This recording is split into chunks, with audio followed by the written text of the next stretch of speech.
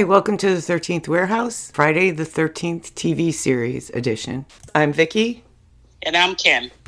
Hi there. Kim and I were planning on taking 2 weeks off mid-season, which by the original air dates would have been after the next episode, Femme Fatale, Season 3, Episode 9. Due to circumstances beyond our control, we're going to take that break one episode early because we're not as ahead as we usually are. We're not ahead at all. As I'm recording this, we only have one more episode that's scheduled to go and nothing else recorded. So we're going to take the 2-week break.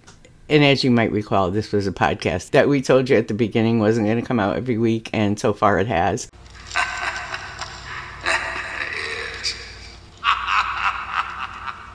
So, that's me. I always say that, and then I can't stand it if something doesn't come out every week. Now, because it's so busy and because we're not ahead, Kim is working on recording Femme Fatale by herself, and I'm working on recording Mightier Than the Sword by myself. So the next 2 episodes will be Kim on her own and me on my own, because it's just so hard to schedule and it's easier to do it this way once in a while. And then we'll be back together after that. So we'll see you on the 26th with Femme Fatale. But in the meantime, you can go back to the beginning of this podcast if you're a Warehouse fan and listen to some episodes of Warehouse 13.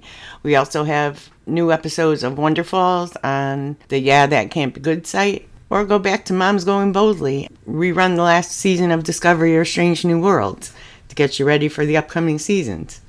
And let's not forget my favorite, Eureka, also on the Yeah, That Can't Be Good site.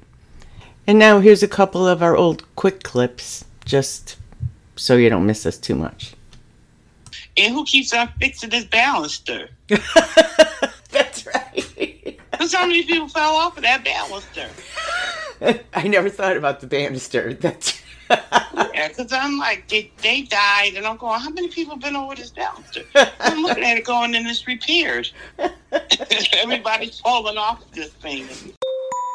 This is one of the only ones that I could think of that I actually felt sorry for. Yeah, you're good. I didn't feel sorry for him at all. He was creepy with the posters. Well, yeah, he was. Yeah, he was creepy with the posters, but but I could have gotten over that because I kind of felt bad for him that people were treating him terribly. Like when the girls made fun of him in the record store, you could see how it hurt him. Right, but it's called soap. It's called soap. I'm still not getting what the snow globe has to do with anything, because we haven't seen it since the first guy, Calvin, died. And maybe this is another episode where we're dealing with 2 separate stories again. I don't know. But this better not be another Uncle Lewis story. This better not be Uncle Lewis calling all these people. And then he can offer them a chance at a new life, another life, I don't know. And then, oh my God, he tells them that there are 3 people who are collecting items that he has cursed. Oh my God. I didn't see Uncle Lewis listed in the credits, but I only went as far as to get Calvin the nurse and Brother Antonio's names. So maybe he was there, but I didn't see him. Okay, I'm hoping that when he says I cursed, he means I as Satan through Uncle Lewis and not I as in Uncle Lewis himself. But the man I was expecting to show up is in this episode, and it's Johnny. But he doesn't seem to be the same actor that I saw on Read My Lips. Oh, wow. So I made all this stuff up in my head, but he did show up in a wedding episode. So Johnny is the character I was waiting for. But clearly I did not remember what he looked like. Oh, okay. From way back when. But it's just so odd that I thought about this character. And it was odd that I thought of him when I saw some other actor in a wedding scene. and convinced myself it was him. But it's also odd that he did finally show up in a wedding titled episode. Oh.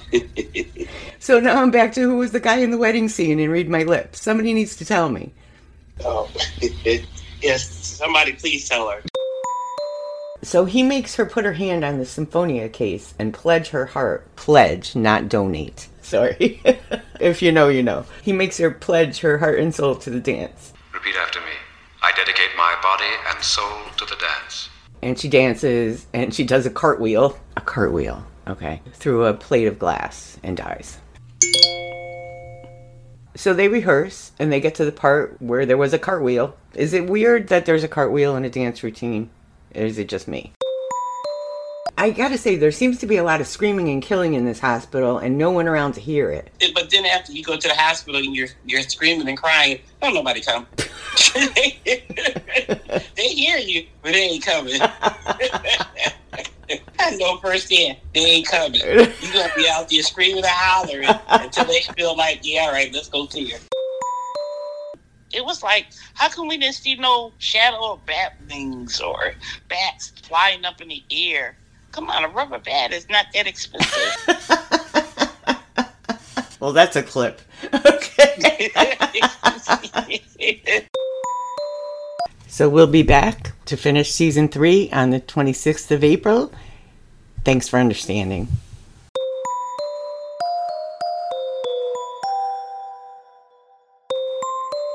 You can listen to The 13th Warehouse on our website, the13thwarehouse.com, on Apple Podcasts, Stitcher, Google Podcasts, or wherever you get your podcasts.